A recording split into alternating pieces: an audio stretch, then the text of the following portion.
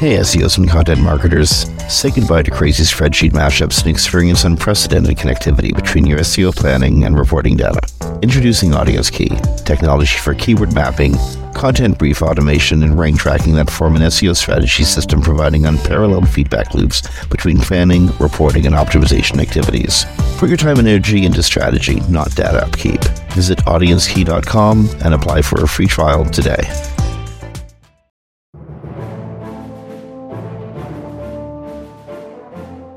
Hey everyone, welcome to Webcology here on WMR.fm. It's, May the 4th be with you. It's May the 4th, 2023. This is Jim Hedger from Digital Always Media, Christine Schackinger from Sites Without Walls, and we have a show today that straddles the AI world, the search world, a lot of new concerns raised around AI, as well as a lot of really interesting new use cases around AI, and tons of new announcements from Google. Just a quick reminder, 57 days, 10 hours, and 0 minutes from now, Universal Analytics stops recording and Google Analytics 4 takes over. So as anyone who's looked at their Google Analytics profiles recently, have you logged into Google Analytics recently, Christine? Not the new version. Well, if you go to Universal Analytics, just log into Google Analytics, you get met with a countdown clock. Yes. Yeah. If you want to scare somebody, give them a countdown clock, because we are 57 days, 9 hours, and 55 minutes away from Universal Analytics dodoing itself. Yeah, and it must be a lot of people are not moving over because they've offered to do it for you. They have been giving you reminders, and now they have a countdown clock. So must be a lot of people that have not moved over yet. I think Google is getting the message that people aren't happy with with the new Google Analytics 4. So much so that they've today announced that for everybody, regardless, it doesn't matter if you're on the enterprise suite or you're on the free version that 99.9% of everybody uses, historic data is going to be available for 1 year. 1 year after they close it down, so everybody's got access to historic data. If you're on the premium suite, Universal Analytics GA3, the one that you're currently using, will keep recording stuff, but they want you on GA4, the new Google Analytics. And if you're on the free service, you will be on Google Analytics 4. They'll make the account for you, like Christine said. They'll take all the settings you have now, for good or for ill, and port them over. Now, here's the catch. You might want to check your conversion settings, because they have different metrics, mean slightly different things in the different environments. So if Google's going to be setting up the GA4 account from your UA3 settings, it mightn't be exactly what you want. Yeah, I also heard that there's some issues, and I don't know what they are. I'd have to look into it, but some issues with the way Google sets it up. So you may want to look into that before you do that. And if you want to keep all your historic data, there are other analytics programs out there that will import in your historic data, which could be important in the future. So you might want to look into those as well as a secondary analytics. Tell you what, it's going to be awfully important this time next year. Yes, exactly. And because we just went through the pandemic, the last 2 years data that you have is not that useful. So having your historic data, if you have a company with a long history, is going to be more helpful, because you're going to want that data from 2019, early 20, maybe even 18, 17, even farther back than that, because 2020 to 2022 are definitely way off, because so many people are at home, and even part of 2023 is not 100% normal. So Actually, I'm pretty Yeah. sure everything since 2008 has been pretty damn abnormal. But I get what you're coming at. It just occurred to me as you were saying that historians in the future. Um, my first major at university was in histories, and historians in the future are going to just be overwhelmed with like behavior data um, from this time, from the pandemic time. Just what an amazing study. Just found in Google UA historic data, which Google is a really good reason for you to let all of us have it forever. So we can make it available to researchers in the future, just like you'd want Oh, us to. there you go. It's a good argument, eh? Good argument. I think so. But Google's got some serious challenges ahead of it. We all do. Search or AI is changing things so rapidly, and it's so ubiquitous and it's so everywhere that it's really hard to tell what is and isn't AI influence anymore. And it's only been like what 6 months. 6 months, yeah, Oh. since AI was introduced in the public sphere. The godfather of AI, Jeffrey Hinton. He I mean, listen, his concerns are so manifest that he quit his job at Google, where he was leading a machine learning research. He quit his job at Google just so that he could speak out about the dangers of AI. Though it's worth noting, he's going out of his way to suggest Google is being more responsible with its use of AI than others. But Yeah. I mean, the godfather of AI is really worried about the future of, well, um, the rapid development of generative AI products is a race towards danger. Well, like I said just a few minutes ago, it's hard to tell what is and isn't AI influenced, what is and isn't true anymore. Yeah, and for people who don't know his history, he's the person who developed the basis for any of the current generative AI, like the ChatGPT. And how long has he been doing this? Since like Since the the 80s, 90s. 90s. So the first, there was a very interesting interview, if anyone wants to look it up, on CBS this morning, on their, I think it's their Sunday edition with him. It's a It's about a 40-minute 40, interview. yeah, and it talks about the whole history, like especially like large language models. I didn't know came out in like the 80s. I had no idea. So it's very interesting. But he wanted to be very clear in his Twitter post that, like you said, that he feels Google is doing things responsibly, and we've talked about that in the past, but that he didn't leave because Google wouldn't let him talk, but he didn't want to have anything that he says affect Google, his employer. So that's why he left the job, so that he could speak without causing any harm to them because he's working for them. So he didn't want people to think he was told he couldn't speak. Yeah. Christine mentioned a 40-minute long video that CBS Morning filmed with him. I think the film was back from early March. Um, it's so absolutely worth watching just to understand Hinton's history, the history of the branches of machine learning and artificial intelligence that he pioneered and where they have gone to.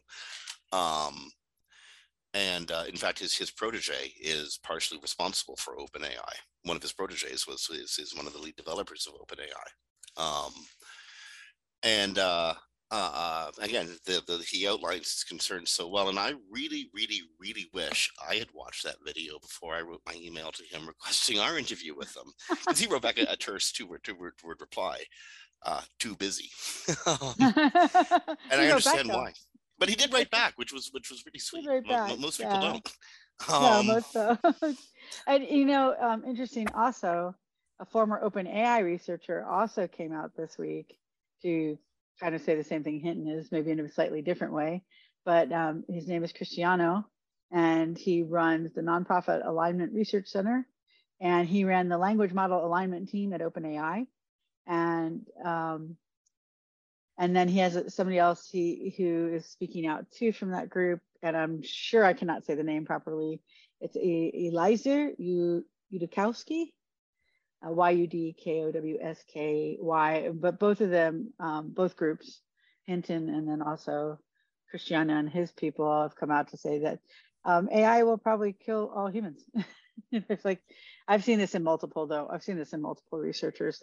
His probability of that is low, 10 to 20%. I've seen researchers who have said they believe it's 100% at some point.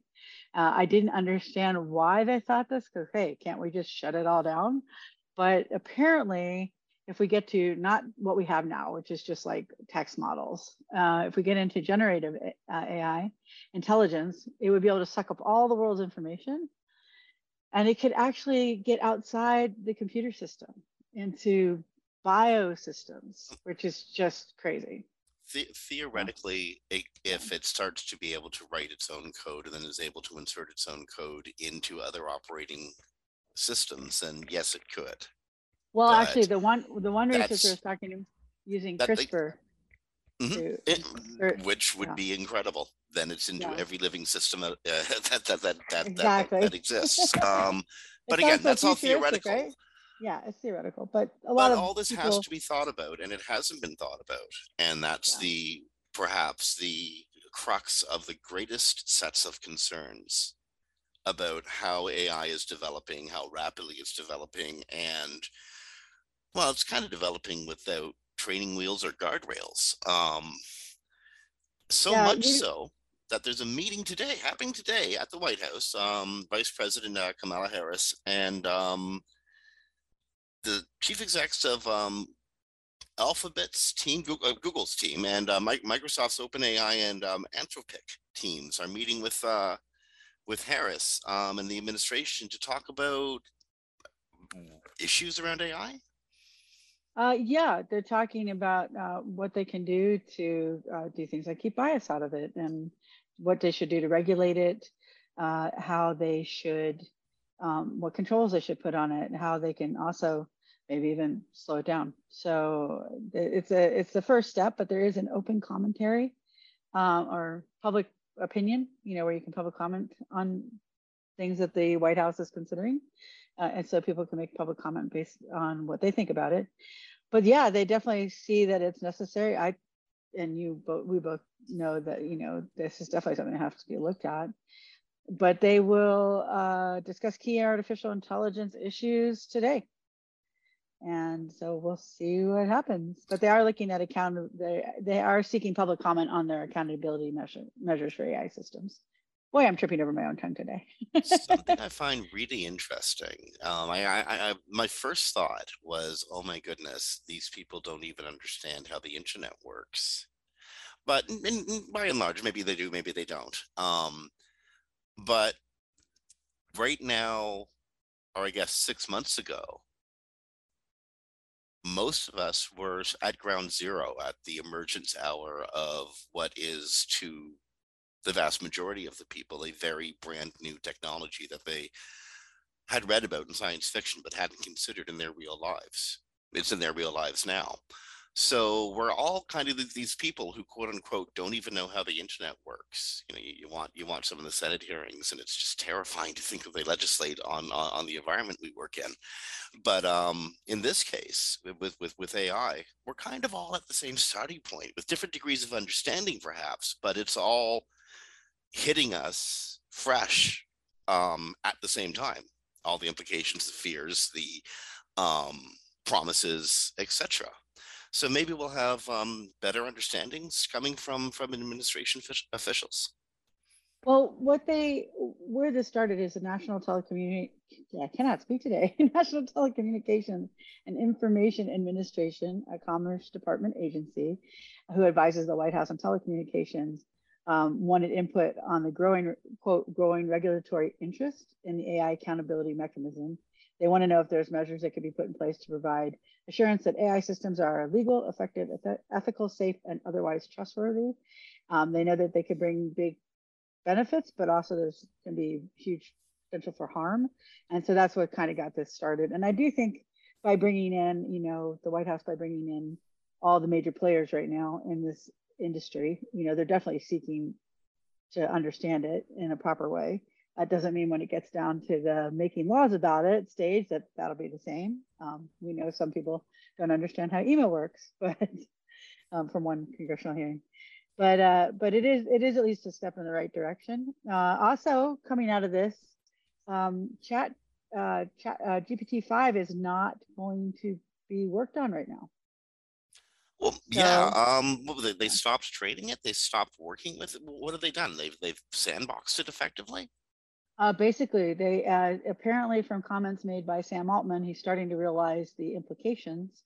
So they're going to continue to work on GPT-4, but not GPT-5.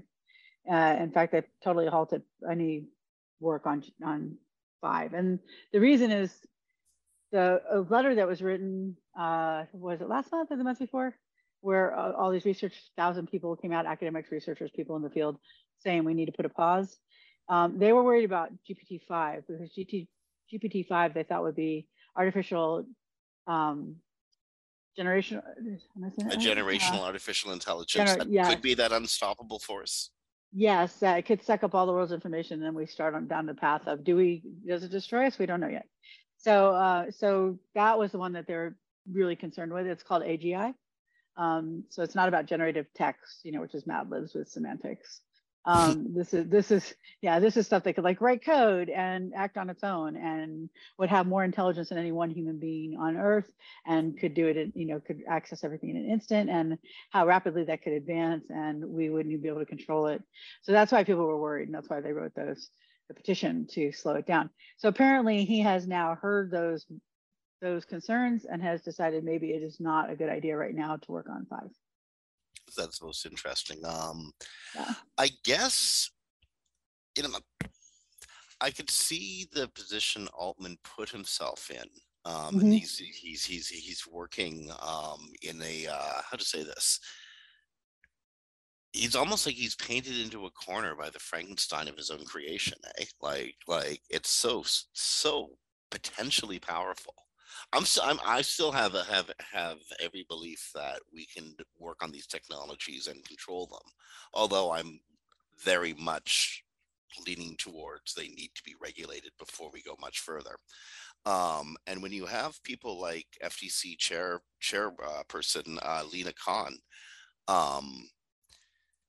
noting or musing perhaps that there is no quote unquote AI exemption in existing laws,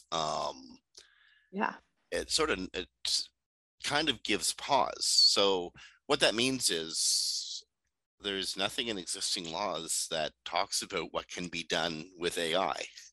Well, no, it also means that, but it also means that any current law, it applies to AI.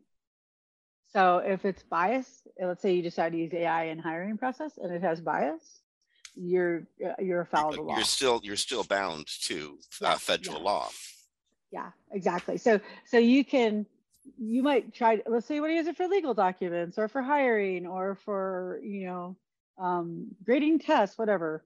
And it's determined that it somehow ran afoul of the laws like, racial bias or any of the protected statuses or whatever it happens to be. They will come after you just the same as if a human being did the thing. So it's as I always say, my problem with how people are approaching this is they're using it to replace humans or replace work. Use it as an assistant, that's great, but there should always be human oversight and there should always be human input, because otherwise you could find yourself a foul of the law and in court and you're like, well, the AI did it, and FTC is like, we don't care. But if you're Altman et al., your tool did that, and even if your lawyers get you out of responsibility some way or another, it's going to be real expensive. And it can there's a whole slew of problems that I'm sure that even that I'm sure they can see that they can work to avoid. Just if there was only some technology they could ask ahead of time, what pitfalls might we fall into here? I have a feeling though, I've worked in startup environments, and when people are like really excited about a product and they got all excited and they couldn't get funding, so let's release it to the world because, hey, what could happen? And they didn't really think about what could happen. I'm just saying that from a personal view. I don't know that for a fact, but judging from his backtracking lately, I don't think they gave full thought, like did the whole chess game out in their minds of what could happen. And so So now it's been released, and now we have to deal with it. And you're right, he painted himself into a corner because, I mean, there's even been a death associated with somebody conversing with ChatGPT who committed suicide after the conversation. So there are massive ramifications that have to be considered with technology this new, unregulated, and without guardrails. And I just don't think they were considered before it was released. And now people are having to consider them.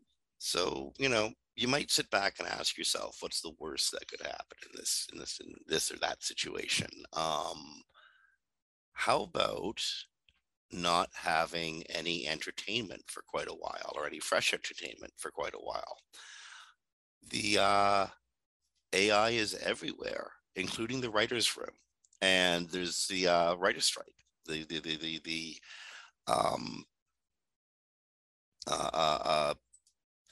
writers union is on strike again, and I think this is the first time in 15 years, but I remember 15 years ago, the impact that the writer's strike had was manifest. It was massive. And this time AI plays a fairly big role in a couple of the concerns that the writers have moving forward.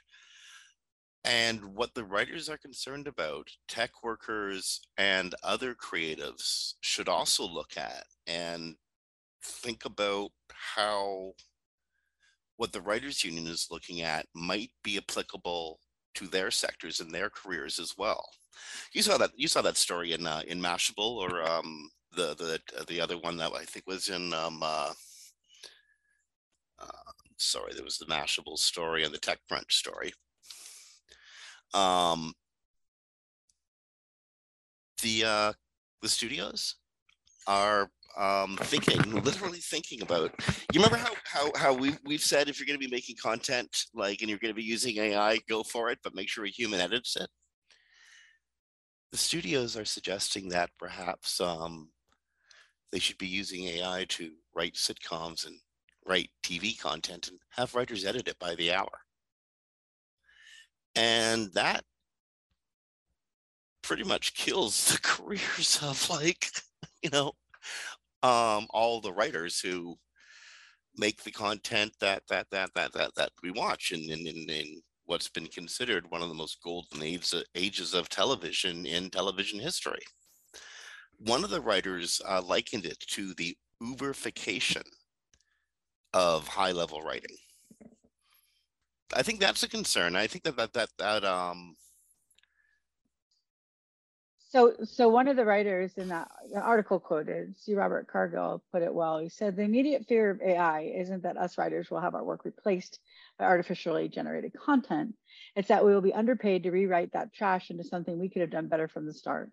This is what the WGA is opposing and the studios want. So studios, being big corporations, want to save as much money as possible and think that, ChatGPT can write it just fine as long as they have some editors in there. And that's one of the things in their proposal, that's not allowed. So that they, in their proposal, they want to regulate the use of artificial intelligence on MBA covered products. That's the Guild's minimum basic agreement.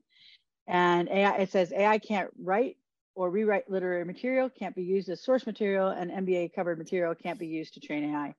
I'm fine with that, because truly, do you really want a bunch of shows that are let's write something like Seinfeld, but not Seinfeld. Let's stage it here. And ChatGPT writes it all.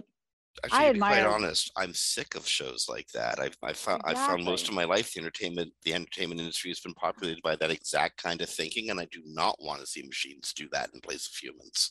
Exactly. I like a show because oh, this writer wrote it. Could you imagine West Wing not being written by, oh my gosh, his name just slipped my mind, and he's amazing. If Aaron Sorkin didn't have pounds and pounds and pounds of cocaine hanging around his writing room, probably wouldn't have great shows like The West Wing. And you know what? That's probably true. But the coke part, not the. Yeah, we're just joking. But the human made that. That was incredibly creative, and a machine could not have written that writing. No, because the people have to remember the the large language models is which we're talking about. They're not really AI; they just fall under the umbrella of AI. They can only summarize and synthesize what already exists. It's not like they're going to create something new and innovative. You're not going to get Breaking Bad out of ChatGPT, right? So, but the studios won't care if they can get enough people to watch it. The writers' fears, I think, are well founded. If the studio could get 10 million people to watch something, indeed, they didn't have to pay to write. They're absolutely well funded. I think teachers should be afraid of this. I think that software developers should be worried. I think everybody who has made a career out of putting their brains to the keyboard needs to be concerned about somebody trying to save money, make money by saving money off of what we ourselves would have done. Now, here's the thing, it's going to happen. Even with regulation, the nature of our economy dictates that those with the means of production will do their damnedest to save money at every stage of production, because that's how they make money. Could we just say, though, there is another factor in that we always forget about. And I know it's a pipe dream, but still. The people that buy the content can refuse to support the capitalist corporations who want to exploit the writers and make them rewrite ChatGPT to save themselves a buck. And by the way, I think the like 6 biggest Hollywood people made something like $700 million in salary last year. So it's not that's like not, by the way, that's not a pipe dream. What you're saying isn't a pipe dream. People will pay for good content. They will pay for premium content. HBO proved that years ago. If it's something that and every content creator, every YouTuber out there, every TikToker out there, everyone who, again, puts their brains to the keyboard for a living, you got to up your game, no question about that. There's going to be a lot more craptastic content being pumped onto the web. Like, I can't even imagine how much is going to be put out there. Right. But if you make it better, you know what? Here's an example. I'm fascinated with history. There's a series of lectures on Roman history that I find extraordinary, mostly because of the way the lecturer phrases the history. It's simple, Livy. I mean, if you've read Livy, you understand this history. But this guy, the way he does it is so compelling. I'd listen to this guy read the phone book because he'd make it funny, make it interesting. Roman history, believe me, is not always funny or compelling. Sometimes it's quite dry and boring. But this lecturer has found a way to make me listen to the entire history of Rome. You can do that, but you got to be good at it, and you got to up your game. That's what AI is going to do to the writers. But how their union settles this strike with the corporations will dictate how software developers get treated in the future, or SEOs, well, how many will?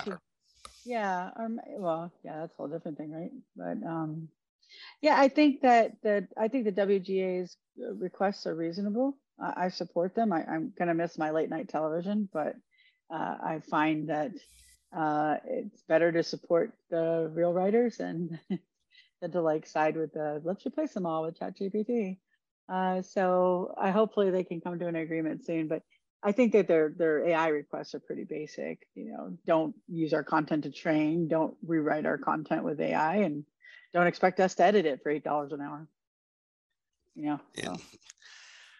Indeed, and I hope they hold out. I hope they win. I have a hard time seeing their content not being used to train AI in the future, because it's going to be.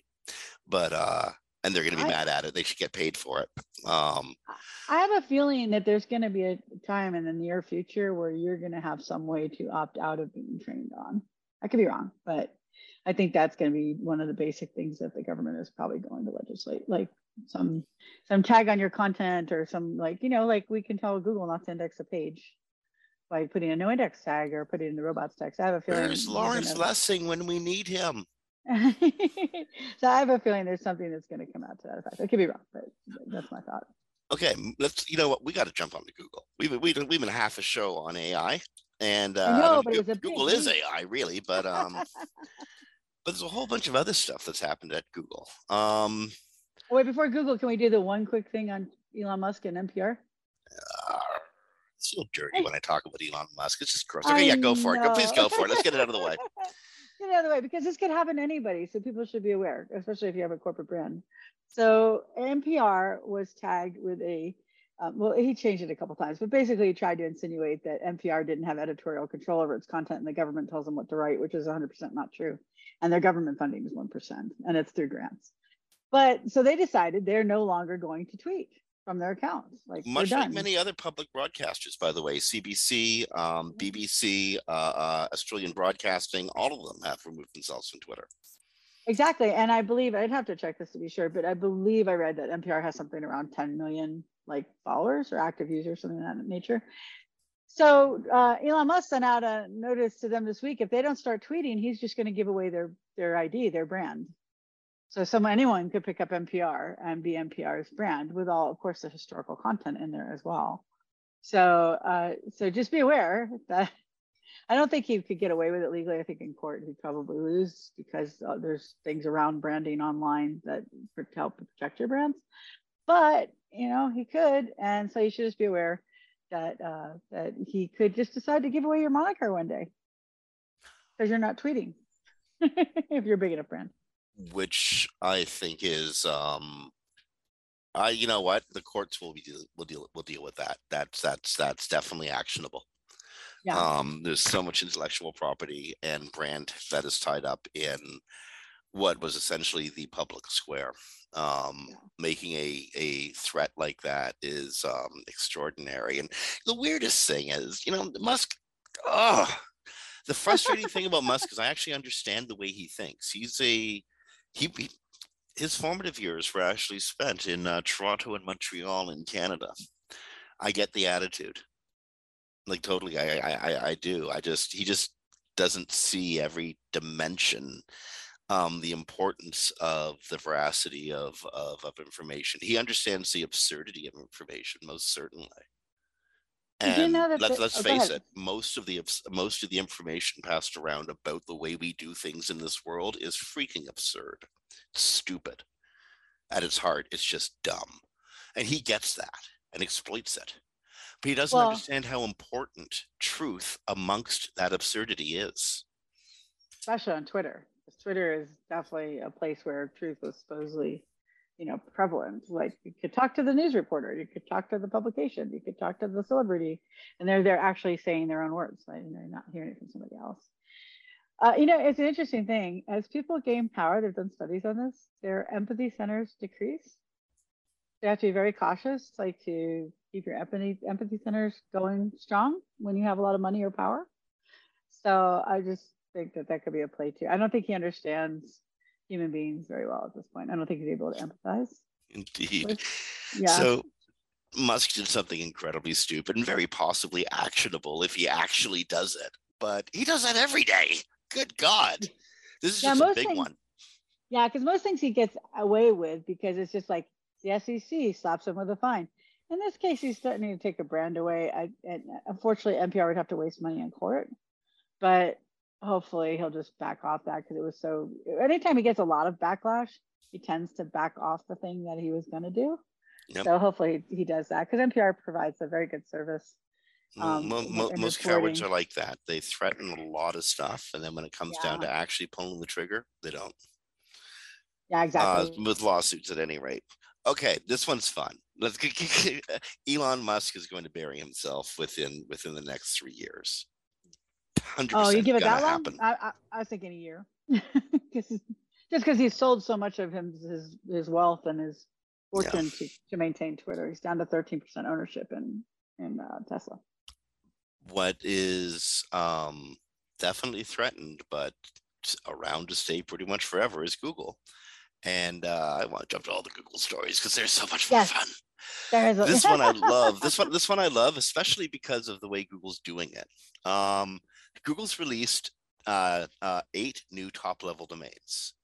.com, .net, .biz, .ca, .co.uk, etc. Top-level domains, TLDs. These ones are .dad, .phd, .prof, .esquire for the lawyer in you, .foo, .zip, .mov, and .nexus. .mum has been available since 2015, but the 8 ones are important. And the reason they're important is they're available to register as of today. But, and here's the important thing, there's the moment, okay, so you can imagine the moment a new top level domain comes available, best.dad becomes like really, really valuable, right?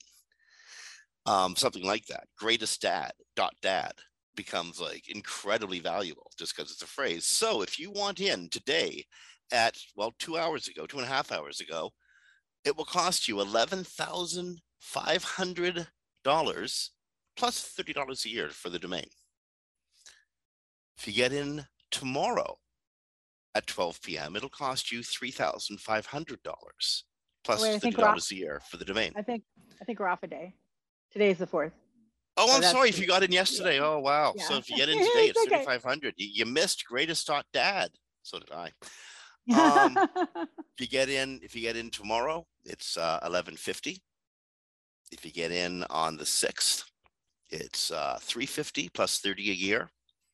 On the 5th, 125 plus 30 a year. I'm sorry, on the 8th, that's 125 plus 30 a year. And if you can hold out until the 10th, it's free, $30 a year, but you won't have to pay to be among the first to get the access to these top level domains. So if you did it yesterday, you'd have pick whatever you wanted, .dad, .phd, .prof, .esquire, etc. Bob Lob Law .esquire. Kind of unfortunate though, really, because in early days of the internet, anybody could register anything, right? So it means only people who have a decent amount of money could get in on any of these early phases, and they're going to buy up all the most important names. For what it's worth, back in the day, back in the early and mid 90s, it was really expensive to register a domain. It wasn't cheap. I remember, because I couldn't afford it, but I remember thinking, oh my God, this is a real estate boom and I need to jump in on this. And this is a real estate boom, which is hence the incredible price to get in early. And here's just an SEO question for you. We've been doing these domains, specialized domains, for years now, right? Mm-hmm. How many of them do you ever see rank really well? And I know there's supposedly no issue with them ranking. I see .ios. I really don't see many of the others ever rank. I think it's mostly the way they've been used, though, not so much their existence. Because I mean, why shouldn't they rank well? I've seen .business rank. Well, there was a time when there was a ranking preference, but that's supposedly been gone for a long time. Mm-hmm. Yeah. There was also a time when Google would absolutely use the TDL for say localization or for sectoralization. Exactly. But that .edu doesn't mean anything anymore, right? Like anybody can get a .edu. Heck. Sadly, that's our fault. So many of us used it for links. So the top level domains, I think Google still extracts a little bit of information from, especially from where they were registered, not necessarily what they say, but where they were registered, because Google itself is a registrar. So once you register a domain, Google can look at everything about the registration. Right. So they should, but I see no reason why they shouldn't, except people will link to, there are a lot more .coms. People link to .coms, you know what I mean? There's just, chances are most businesses that are out there are already established, so they're on a .com. And so the links all go back to the .com, and there go, the .com ranks, right? So give it time. I do think it, and I'm referring to the article in Search Engine Journal. I believe, is this a Roger article? Yeah, it's Roger wrote. There is a potential security issue with 2 of the domains, and it is curious why they chose those, because .mov and .zip are extensions, right? Yeah, that's true. I saw. Yeah, indeed. Yeah, so why would you create a domain TLD that is the same ending as an extension would be? Like, is this a zip file or is this a domain someone's sending?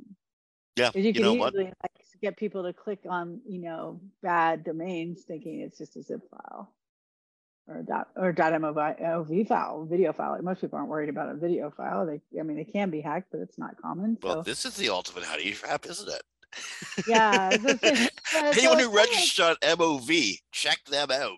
yeah, yeah, because it's like the MOV, like you get it in an email and you think, oh, it's just a movie. Oh, I can look at that, right? Oh no, it could be a domain full of like really bad stuff. Just download it on your computer.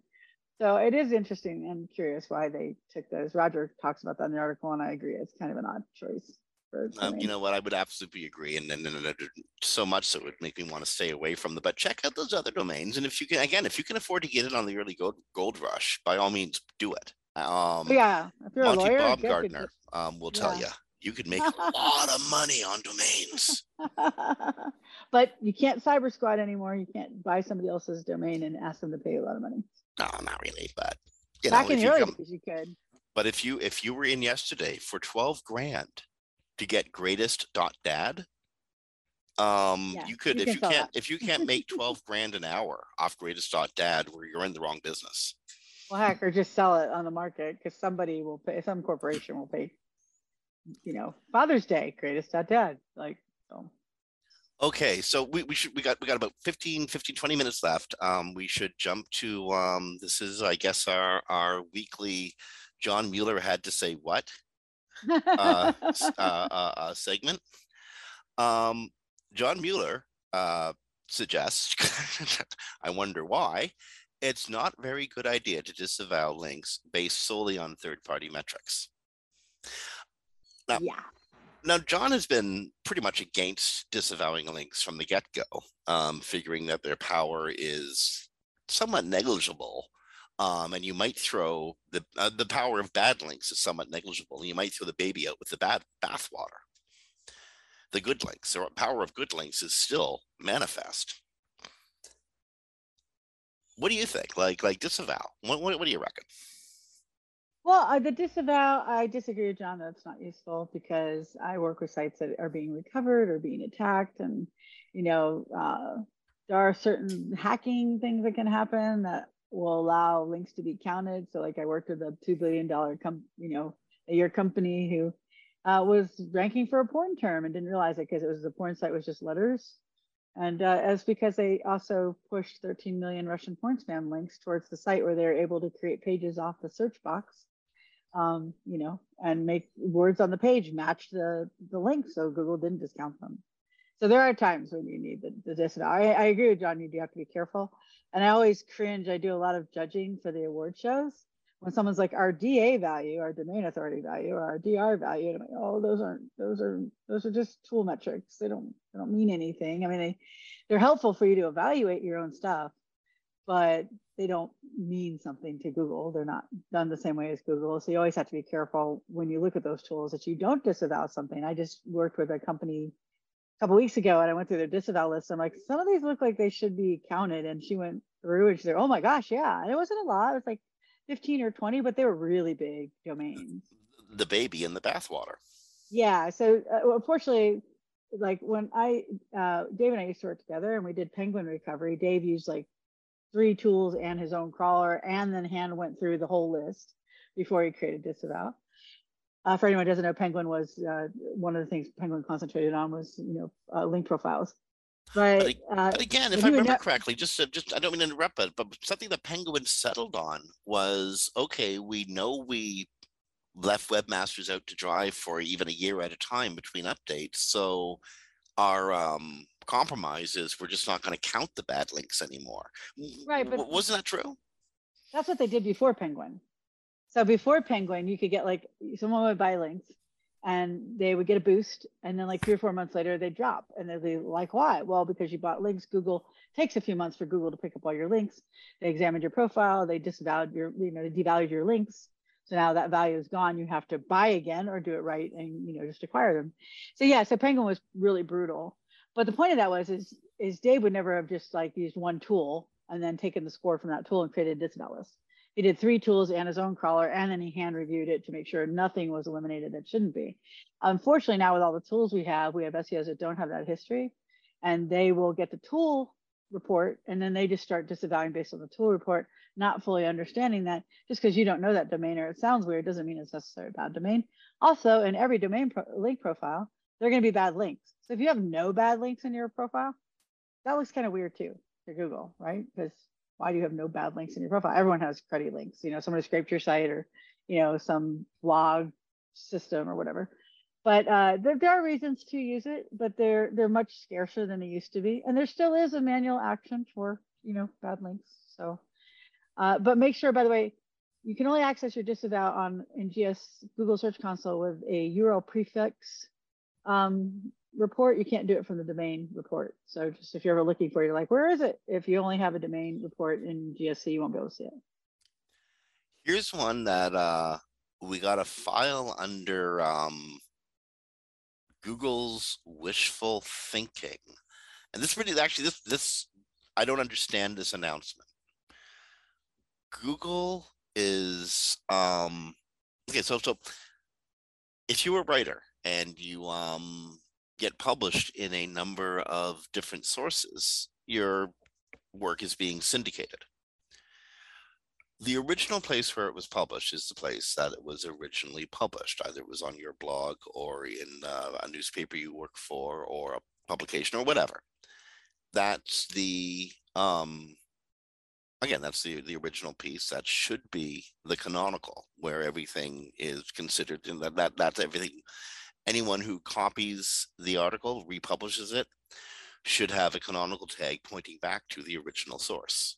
That's been Google's advice forever, and that seems logical.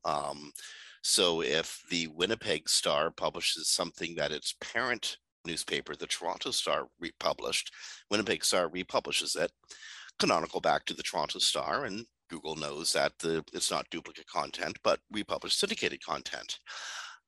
Apparently that's confusing for Google because they're now suggesting if content is syndicated that the syndicators no index the page.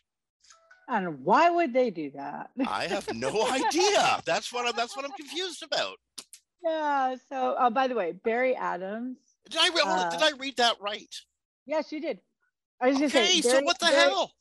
Barry Adams. I just want to get this out there for people if they want to look up the best practices for syndicated content, because Barry wrote an excellent article in 2021. He mentioned it on his website this week. And it's SEO for GoogleNews.com, SEO for GoogleNews.com. So he outlines it for people. But basically, yes, Google has been terrible about sourcing content.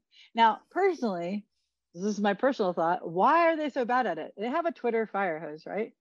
They have news sitemaps. Why don't you just do a news sitemap fire hose and go, publish your sitemap before you publish your content, and we will know that is the original source of the content, and then we know that it's you. But they don't do that. So the canonical was supposed to tell Google where the source came from. One, not all syndicators use the canonical. A lot of times they leave it off. But the problem is these sites outrank the original content site a lot of the time because Google doesn't give them original source credit, right? Mm-hmm. So the problem is you have a smaller site that wrote really good content, and the bigger sites are getting all the traffic because they're outranking the smaller site. Since Google can't do source content and it doesn't know how to really identify source content, even though it has the canonicals, it's just saying to no index because that's the only way they can, this is my guess, because they didn't say this is the reason, but this is my guess. That's the only way they can prevent those other sites from outranking you on your own content. But what publisher in their right mind is going to do that? None, because I've worked with at least 7 large publishers, and a smaller site will write a great article and then it goes out to the syndicate. And the syndicate site gets all the traffic. So why would they get rid of the ability to get all that traffic? Why do they have your article in the first place? Because it draws traffic. Exactly. And for smaller sites, it's really a lifeline for them because it actually, their stuff gets out there. And they do get credited on the sites that it came from, yada, yada site, But yeah, I just think Google, unfortunately, something like hreflang, they've never been able to solve the problem. I don't know why. But this one seems like an easy solve. If you can do index now and you can do Twitter fire hoses, why can't you just do a news map fire hose and say this is the original content? We give them the credit for that, but they don't. So It's very, very, I mean, that one, of all the stories we have today, for some reason, that one just frustrates the heck out of me. Yeah, because it's basically Google making a decision without understanding how the real world works. Yeah. And the real world, no publisher is going to no index content they're syndicating. It's just not going to happen. Yeah. Here's an interesting one, one that users or SEO should definitely know about. Discovery is becoming a more important source of traffic, especially as Google looks to make its presence in the mobile environment more fun. I can't, well, seriously. So Google Not that Discover fun. Google Discover won't show content that would be filtered out if you have safe search on.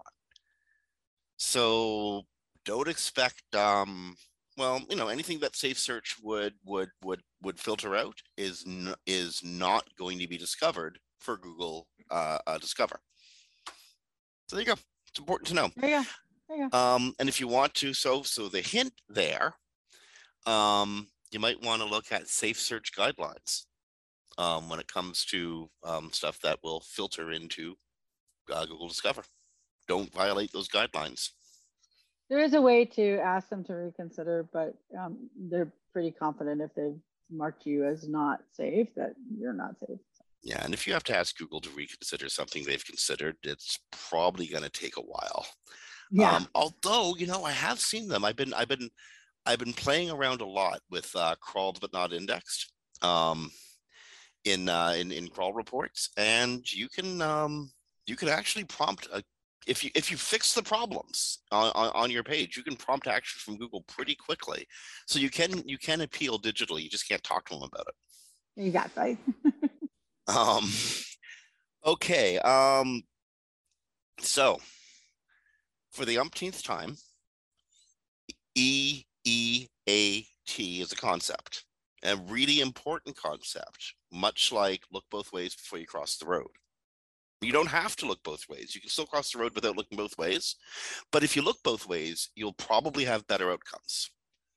Similarly, if you think about what Google has told its quality raters it wants to see in content, experienced, expertise, authoritative, and trustworthy content while you're writing it, while you're creating it, if these are your goals while you're making content.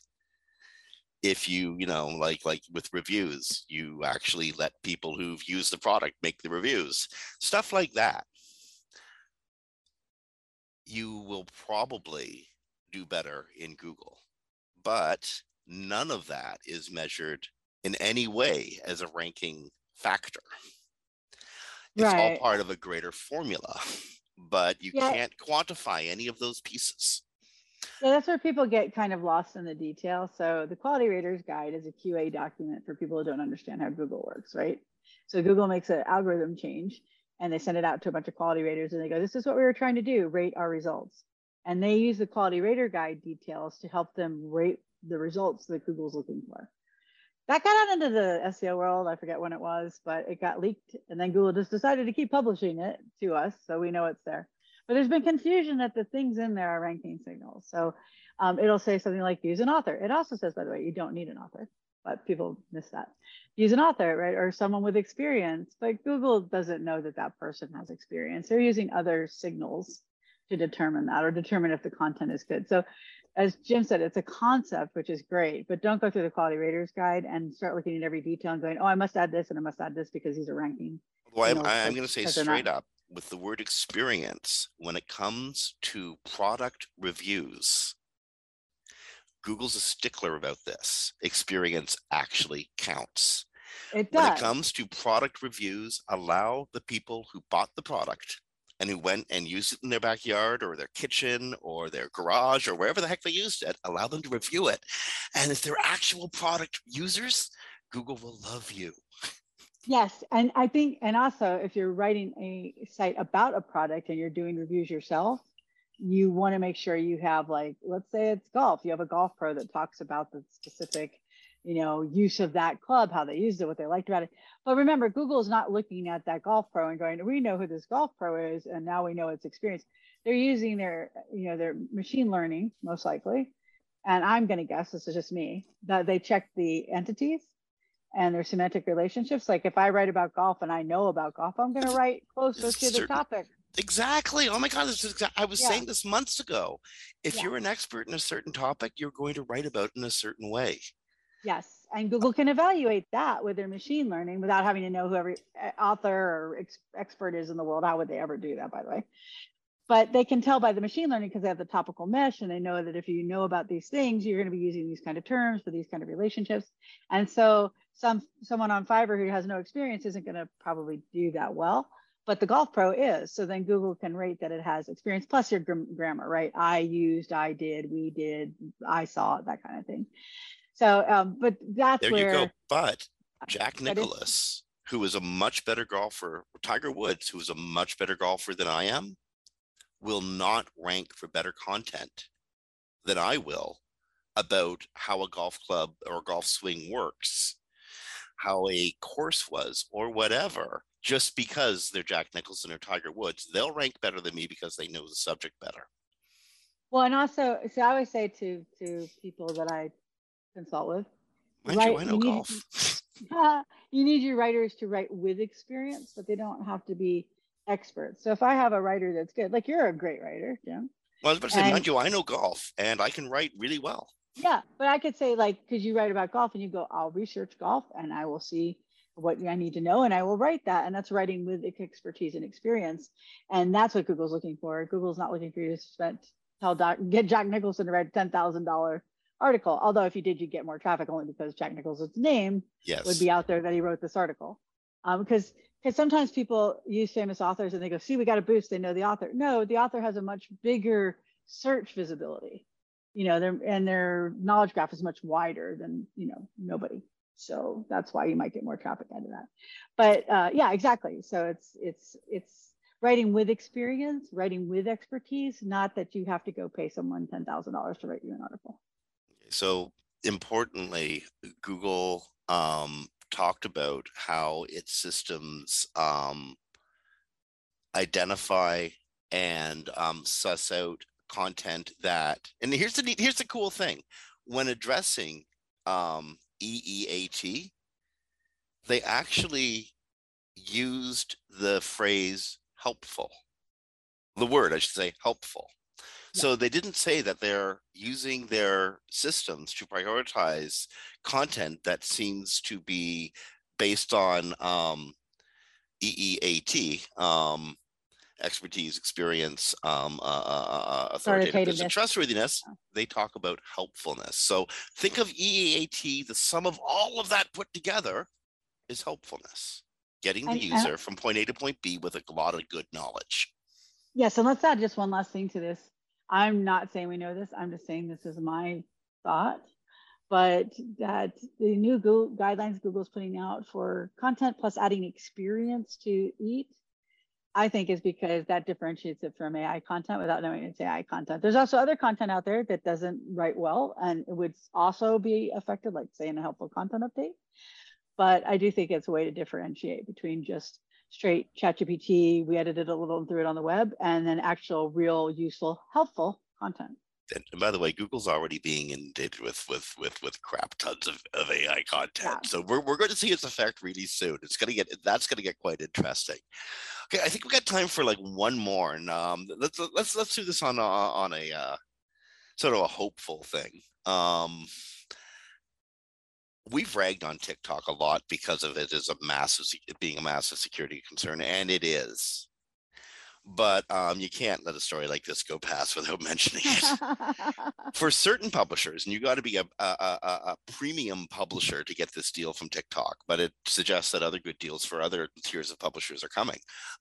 TikTok's new ad product is going to give premium publishers a 50% stake in ad revenues. Now, Google Ads has done that for years. Done a very easy 50-50 split with the webmaster. But in this environment, I don't think YouTube gives a deal like that. In this environment, to give publishers 50% of such volume, that's an extraordinary deal. It is. And also on top of that, if you're a super influencer on TikTok, or they just decide, there is a manual button that gives you super push into the network. So it's a great deal for TikTok because they can use those influencers in your profile, but they'll probably also be using the super boost with the ad stuff. So they'll make more money. Um, it's again, this specific offering is for super premium publishers. We're talking at the Condé Nast, BuzzFeed, and NBC level. But again, it's highly likely that this will flow down to other content creators in the future, or better rev splits. Given that many people are making their living on just being guides to life these days. Yeah. This is news you gotta know. It is. It's definitely. Because at least they're sharing. They may be taking all our data, but at least they're giving money back. Okay, last point. While we were preparing the show today, we do a lot of work in Google Sheets, and Google, Microsoft, everybody is introducing AIs to their offerings. One of the cool experiences I had, Christine often uses short forms for Microsoft, for Google, whatever, GEOG or MSFT for Microsoft, and it's just, shorthand that everybody uses. I draw my mouse over one of her notes. Has MSFT, Microsoft. That's the stock tick symbol for them, though. As I drew my mouse over it, suddenly a quick graph comes up and a whole bunch of immediate stock information fills in. I've never seen it happen in Google Sheets. That happened in Google Sheets before. Introduction of AI products to everything around us is happening really, really, really rapidly. And I think our experiences with a bunch of the products that we use, especially ones that are in the service as a software universe, are about to be fundamentally and radically changed. And that was just a fun experience while putting this very show together. Yeah, unfortunately, I couldn't replicate it, but that does sound pretty cool. You know what? It might be the machine I'm on, or the account that I'm accessing. I'm accessing not my personal account, but through my business account. So it might be that. Yeah. Plus, I'm on a Mac. Plus, you're on a Mac, yeah. Us PC people get everything these days, eh? Including viruses. Exactly. Check out Microsoft. Bing and Edge are bringing tons of AI to pretty much everything you do, and they're opening it up to third-party developer integration. I don't know what future of search is now. I'm hoping it's friendly. Yeah, let's hope. By the way, just so people are widely aware, as of the time of this recording, there is 57 days, 9 hours, and 0 minutes to update to GA4 from UA3, because we've gone full clock. It's top of the hour at time of recording. So on behalf of Christine Jackinger from Sites Without Walls, this is Jim Hedger from Digital Always Media. You've been listening to Webcology on WMR.fm on the 4th of May, 2023. May the 4th be with you. Be well, be kind, rank well, and stay healthy. We'll talk to you next week. Bye, everybody.